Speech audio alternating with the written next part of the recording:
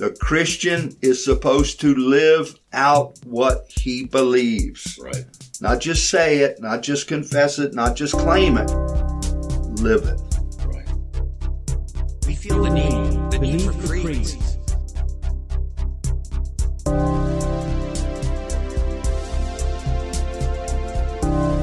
Ready to sink your teeth into Scripture and get a bulldog grip on its truth? Listen on some doctrine and get bulldogmatic. Here is your host. He goes on and he quotes from the larger catechism. It's out of chapter 15, and it says, "Men ought not to content themselves with a general repentance, but it is every man's duty to repent of his particular sins particularly." And Dr. Trueman says, his quote is, "Condemning by implication the lazy tendency that we can have as Christians to repent in general terms, and let that be sufficient." Wow. So what do you think about that? Wow, that's powerful, because it is. You think he's being too particular? No, I don't. No, I don't. I think, and I try to do this, so I want to be careful here. But I try to do this when I pray. Of course, I'm going to say, "Father, forgive me of my sins." You recite the Lord's Prayer, and you say, "Father, forgive us as we forgive others." But I go in my prayer time. I will reflect on the previous day, and I will think about the contempt that I had for someone. That's a particular sin. It isn't just, "Lord, forgive me and let me go on with my day." And I don't mean offend anybody who says, "Well, that's not what I mean when I say it." No, but most of us just buzz through. Mm-hmm. So I stop and I say, "Oh Lord, please forgive me for the contempt that I had for that person in any given situation." Okay. Please forgive me for my thoughts of lust, whether it be sexual or financial. Sometimes you see somebody, they got lots of money, and you think, "Dear God, I wish I had half of that money." Mm-hmm. Whether you're envying that person, forgive me for that. I went to the mailbox, and here's another bill that I don't have the money to pay, and now I'm complaining about how I'm not going to make it. Please forgive me for my ingratitude. You see what I'm saying? It's much more than a general, "I'm a sinner, yeah, okay, so forgive me," and I go on my way. It's when I go to talk to my Father, I'm conscious of how manifold are my sins. Mm-hmm. How often am I striving to try to bring about my own preferred future rather than resting in His? I mean, you could write a book about that. So I think it is very important. And another one of the things I would like to try to do more often in our church is, when we had our Good Friday service, I was able to put together this very particular confession of sin based upon the Beatitudes. You tell us to be pure of heart, but we're not. And you tell us to seek peace, and we don't. That's a particular confession. And I would like to do more of leading people into that, because we can get so blind to our own goodness and how well we treat people that we can fail to see the pernicious nature of sin that's lurking just beneath the surface and wants to take over all the time. And we battle that back by laying it out before the Lord and say, "Here, Lord, is an area of my life that I'm really not very."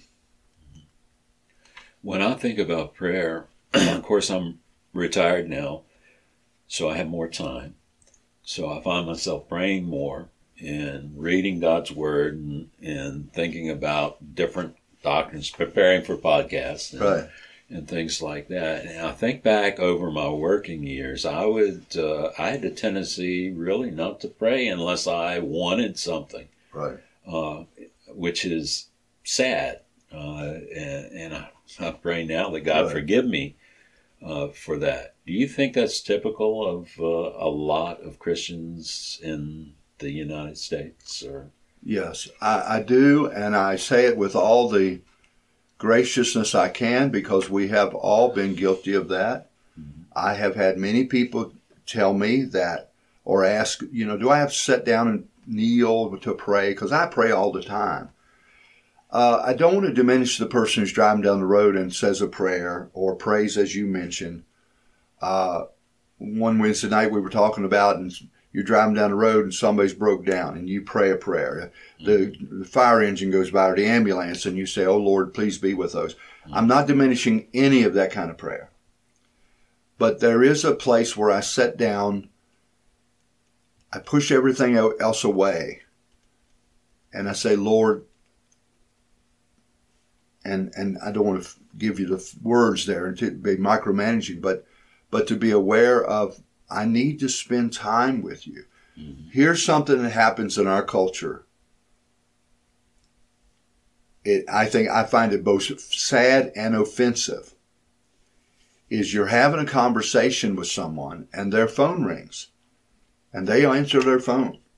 Mm-hmm. All of a sudden, that's more important. Mm-hmm. This is what I mean. You're not giving attention to the person you're talking to. Right. This is one of the things one of the complaints I have about people who are substituting video church for church. Because I can tell you, everybody in the congregation would admit to the fact that at times you drift.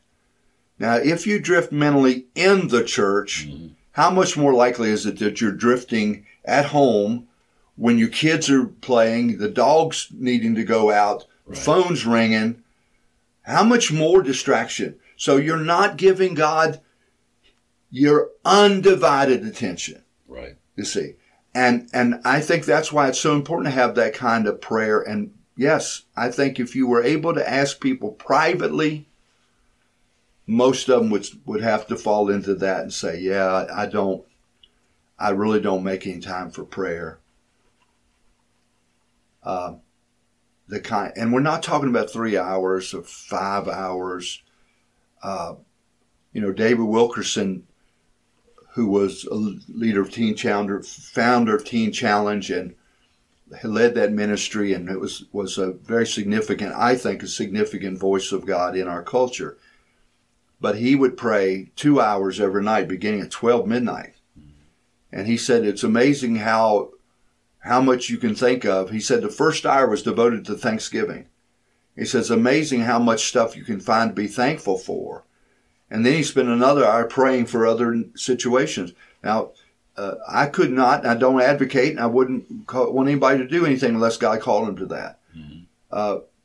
But you'll hear people say, I can't pray at night, I'm just too tired. I can't pray in the morning, I don't have time. Well, you're going to have to figure something out, mm-hmm. because this is a command of God to come aside and spend some time speaking to God, pushing out the world, trying to stay focused on him, because he deserves that. Mm-hmm. He deserves that. Exactly. Dr. Trueman goes on, he says, confessionalism is not simply about abstract doctrine. This is similar to what he said before.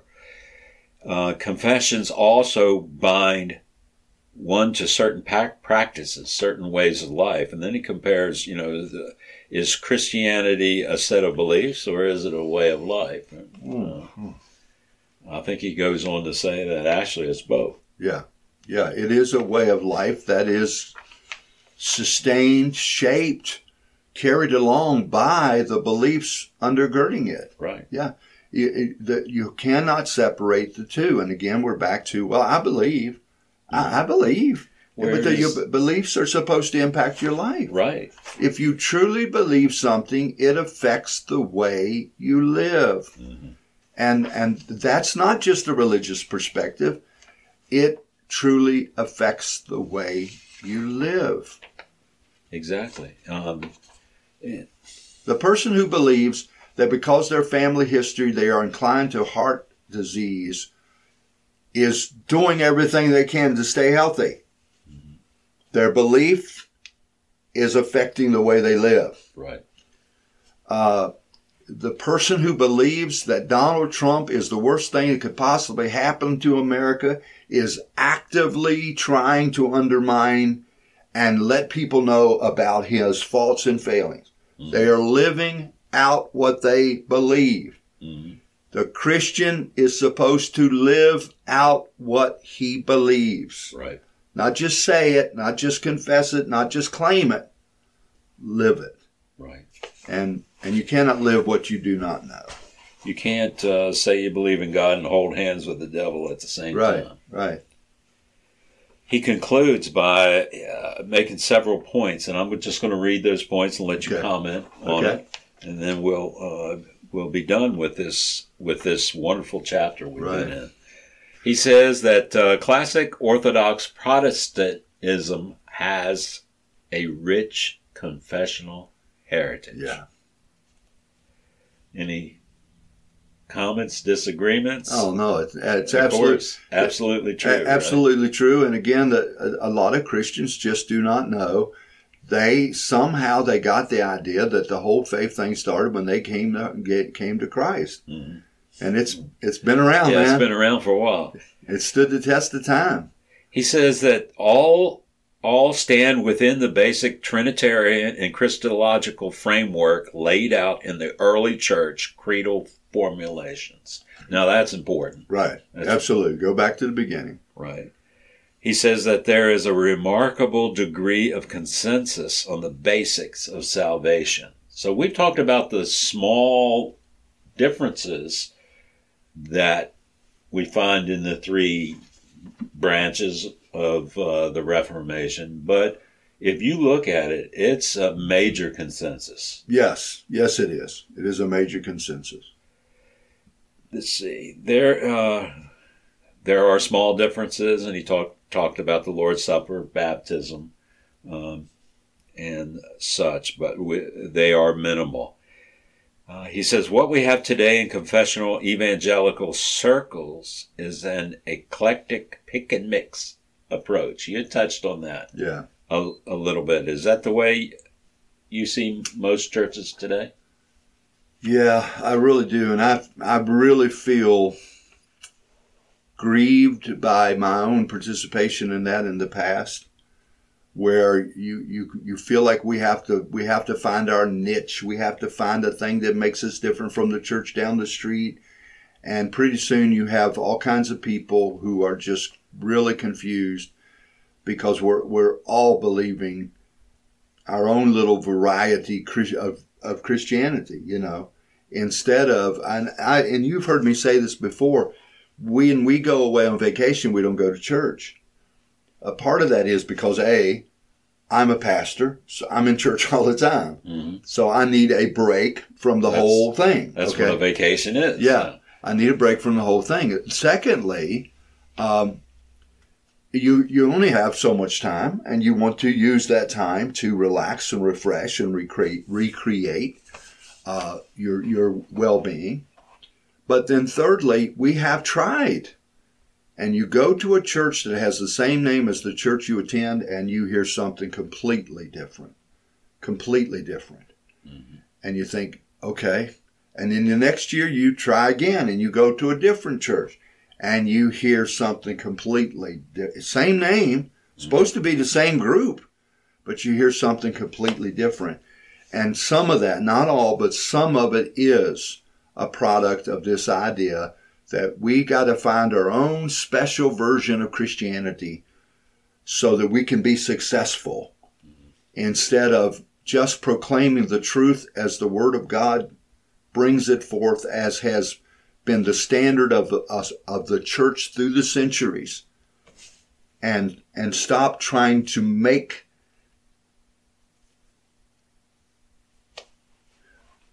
something that is contrary to Scripture. And I really do believe that. And that's what you have. You have this church does that church does this, that church over here is doing something else. It's no wonder Christians are confused. They're very confused. And they have no idea what they believe. No idea.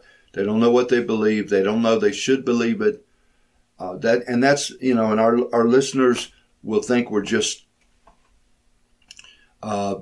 sour grapes, or just being critical. But you hear Christian leaders saying this again and again and again and again.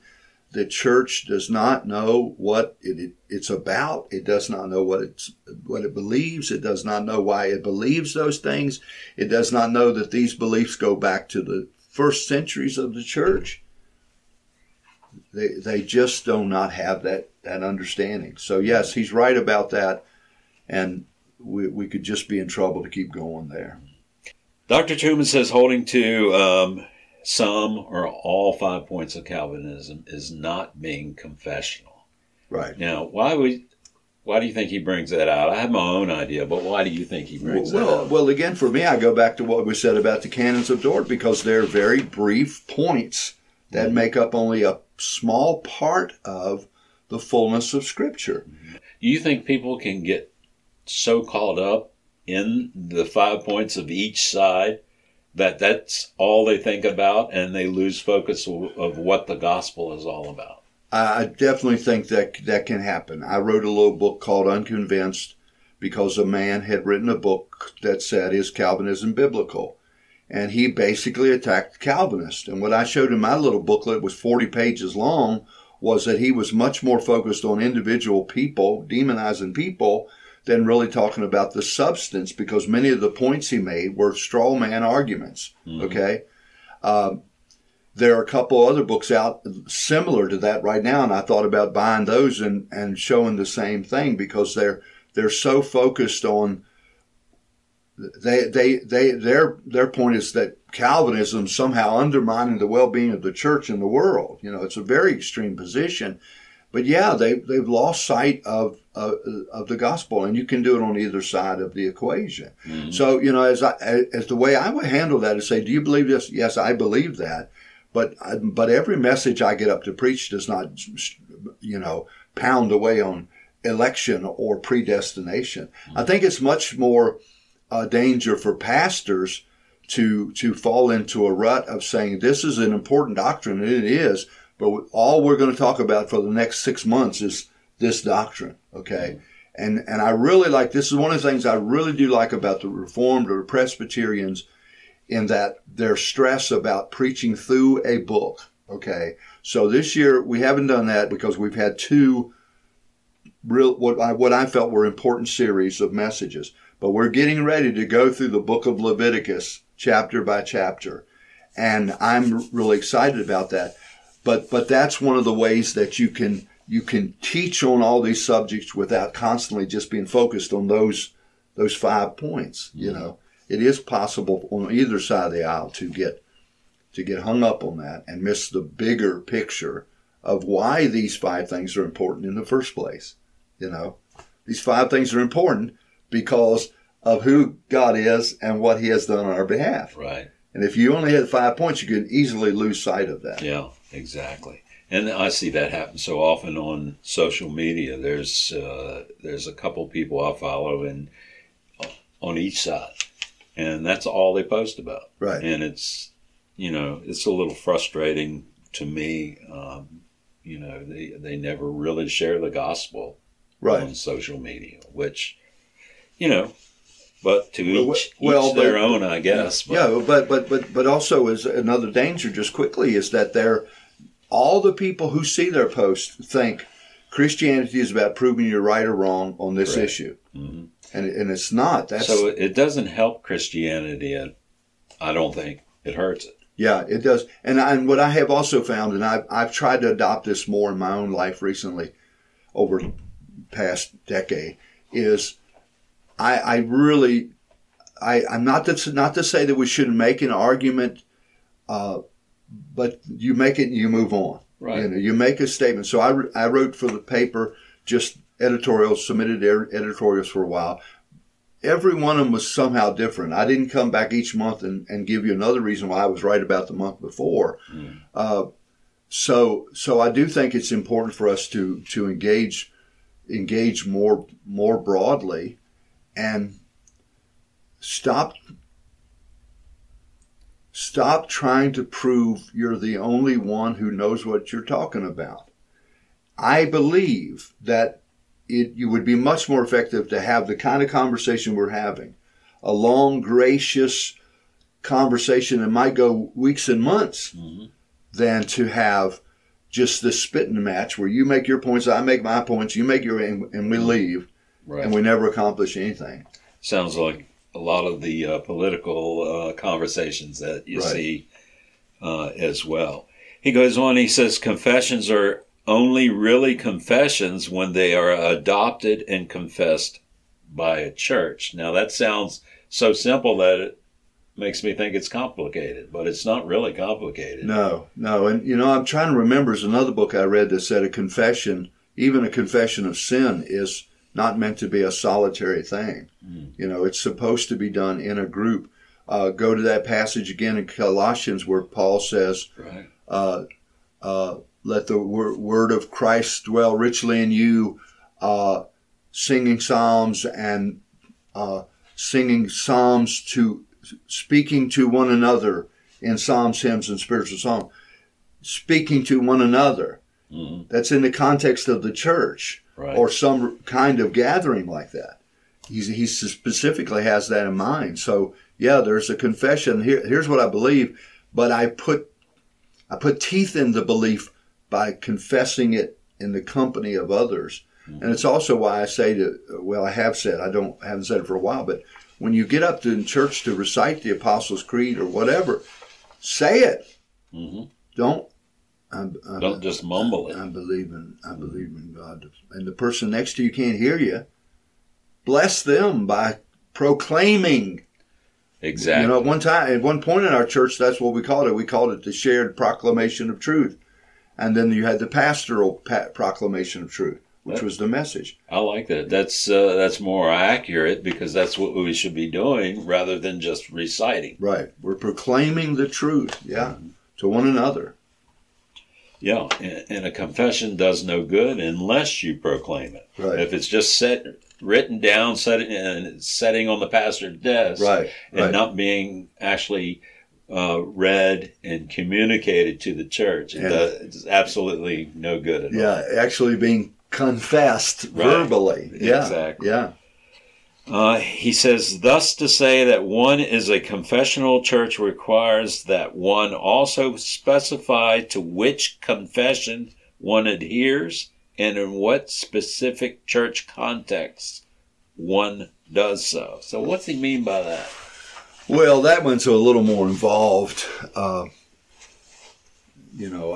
can answer the first part. You can't say you're confessional unless you're confessing something. And it's not a confession in the way he means it unless it has some historical undergirding. It's not just this year we're going to do this and next year we're going to do that and the year after that, who knows? It is something that is written down, it's expressed, this is what we believe, this is what we stand for, this is what we convey. For the people to know that, the people to know what's being said there and why it is important. Why do we believe that is important to us? Most of the people in our culture, I would guess, have no clue what separates Methodists from Baptists or Baptists from Presbyterians, and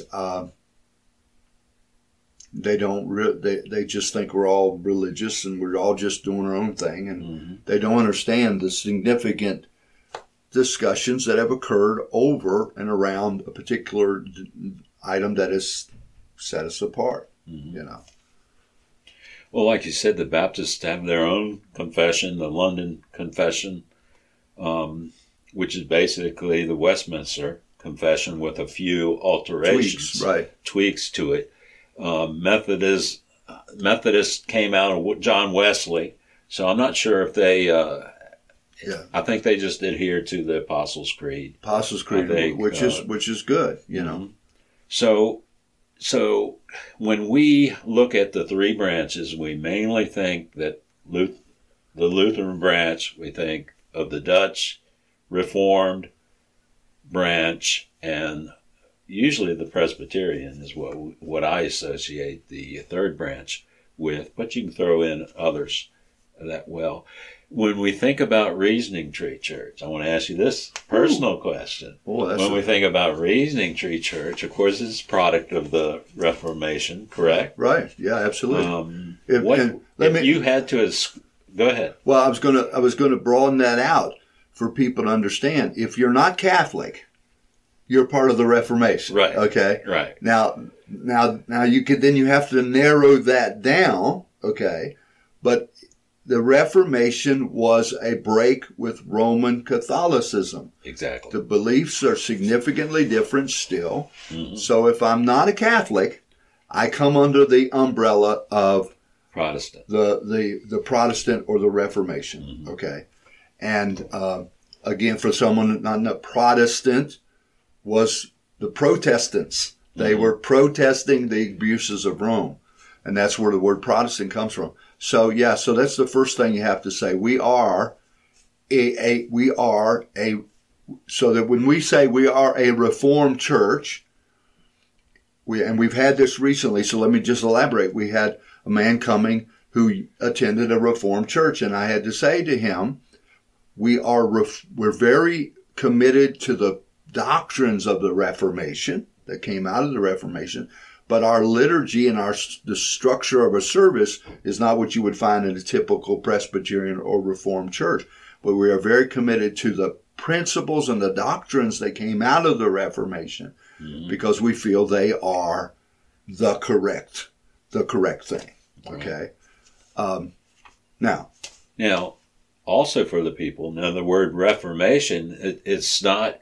The Protestants separated themselves from the Catholic, but they didn't make a new religion or denomination or anything. What they were doing is just reforming the church back to what it was supposed to be. Excellent point. Yeah, a lot of people have made this, have brought this out, that Martin Luther didn't intend to start a new church. Right. He intended to reform the errors in the Catholic Church. Right. It was only when the Catholics refused to recognize the abuses and basically sentenced him to death that the idea of starting a new, quote unquote, church, we shouldn't call it a new religion, but a new church sprang up, because mm-hmm. the church as it existed then would not yield to the reality that of reason. Mm-hmm. Would not yield to the reality of reason, that they had gotten off track and many of their teachings and doctrines were simply mm-hmm. wrong. Exactly. Dr. Trueman also brought out, and we talked about before we actually started recording, that the assurance of our faith. He said there's a lot of people that are converting from a Protestant church and going to the Roman Catholic Church. And when they do that, they lose that assurance, which is really sad that someone.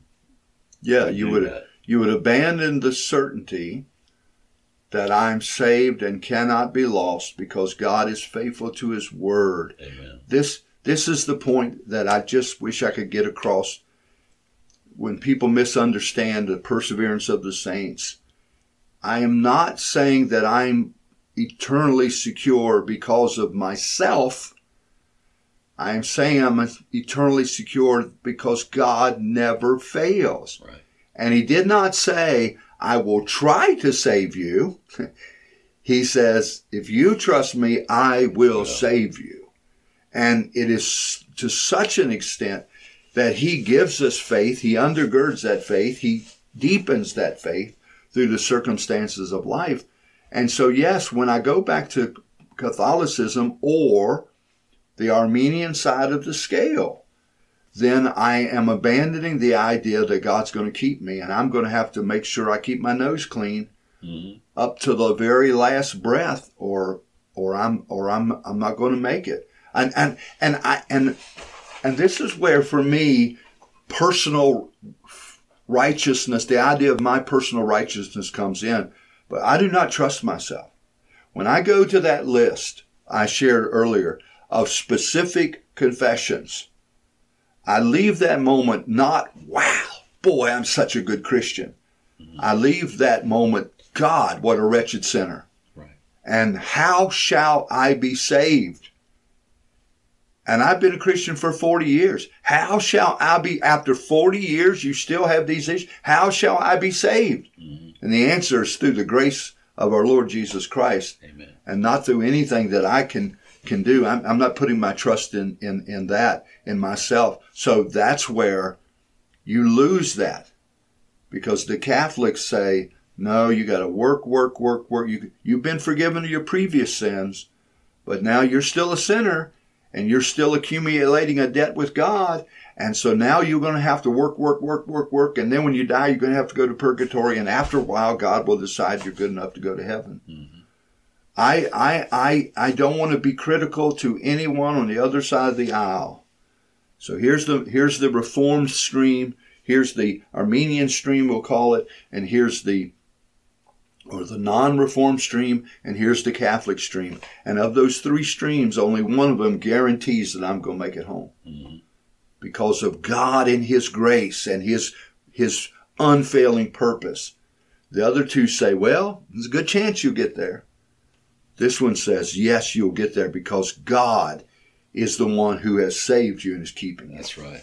Wow. That's right. Yeah. And that brings out a good point to end on, that all forms of the Reformation, whether it be any one of the three branches we talked about, all believe in the five solas. Right. And that's powerful. Yeah. Powerful stuff. And if I could just throw in a plug for the five solas. Now, there are 5 books that are out on the five solas. And I bought them, and I had 2 of them, but I reread those 2 and bought the other 3. And the depth of those books, when you say 5 solas, grace alone, faith alone, Christ alone, God's glory alone, God's word alone, mm-hmm. It's very brief, and it's true. But boy, when you unpack those books by these guys. Who's the author? Well, one of them was several different ones. Yeah, different authors. One of them was this. Carl Trueman wrote the one on grace, by grace alone. Mm-hmm. Matthew Barnett wrote the one, God's Word Alone. Stephen Wellum wrote one, and I can't remember which one that is. Another one was written by Tom Schreiner, and I can't remember who wrote the other one. But yeah, recognized solid men, very unpacking it, but just a depth. And I've highlighted and I'm using a couple of comments from the one book this week in my message this Sunday. So real substantive stuff. Final question, and I've been beating around the bushes. I was going to ask you this as with the final question when I said it before, but Regency Church, if you had to assign it to one of the branches of the Reformation. Ooh. Can you? I do not think you could. Okay. If you're looking at the 3 forms of unity, then I don't think you could just stick it in there. But I do think the Westminster Confession of Faith would be a good guide. Mm-hmm. For it. So that would be the closest. That would be the closest thing that we would fall under. That's probably typical of a lot of churches. Yeah, unless you are. Yeah. So, for example, if you are in the Dutch Reformed, if your congregation, and there are places in America, obviously, because we're an immigrant country, mm-hmm. there are a lot of places where you have a lot of Germans or you have a lot of Dutch people. Mm-hmm. And so in a Dutch Reformed community, they're likely to recite the Belgic Confession. Mm-hmm. Okay. If you're in a more slightly less conservative, let's say it that way, Lutheran church that would tend to drift more towards Philip Melanchthon, you'd probably use the Heidelberg Catechism.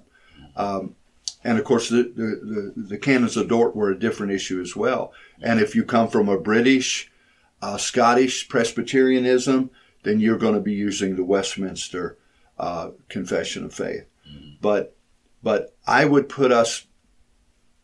say the Westminster Confession of Faith is the one we would cling closest to. Although, as you know, I'm very big on utilizing the history of the church, the church fathers as a whole. The again, they do not have the same authority as Scripture, but they do have an insights to their time. And what I do when I use them is I try to show, here's what I'm talking about today, and here's what they were saying about this 1,200, 1,500 years ago. You know, so I think that is important. And as I said, the Heidelberg Catechism, I'm gonna search it out before the first of the year, and we might start using that as our weekly confession to begin our service, to convey deeper to the people what we believe, why we believe it, how long the church has believed it,